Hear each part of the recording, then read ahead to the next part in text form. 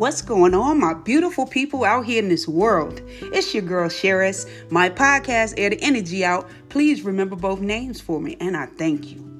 So this was on my heart, and I said, you know what? I hear it all so often, so I want to talk about it really briefly. You know me.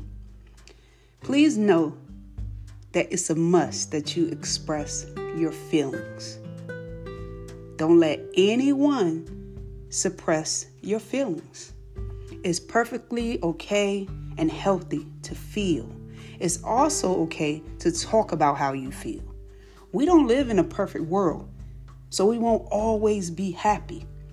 I've noticed that people can easily talk about things when they're feeling happy. But when they are not, the conversation is not had at all, or it's too hard to share or talk about. I just want you to know that it's all right to discuss your feelings when you're sad, lonely, confused, angry, upset, or just mentally all over the place. Those feelings are normal and will be a part of your life as well. Be honest with yourself about how you feel, because being true to those overwhelming feelings will help you overcome whatever obstacles that may be bringing on those specific feelings. Be kind to yourself and rebuke anything negative that may trigger the feelings that you don't want to talk about or that's hard for you to talk about. Nevertheless, please know that those feelings are just as important as your happy feelings. So allow space for every feeling that you experience. Don't hide from your own self. Face those feelings head on too. Try to get to the root cause, but always know that it's okay to feel.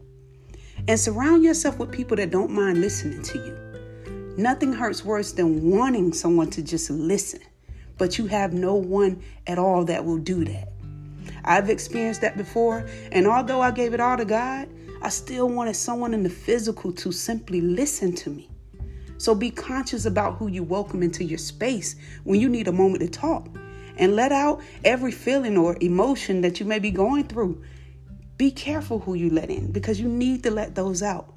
Self-care also includes being able to communicate how you feel with no guilt or shame.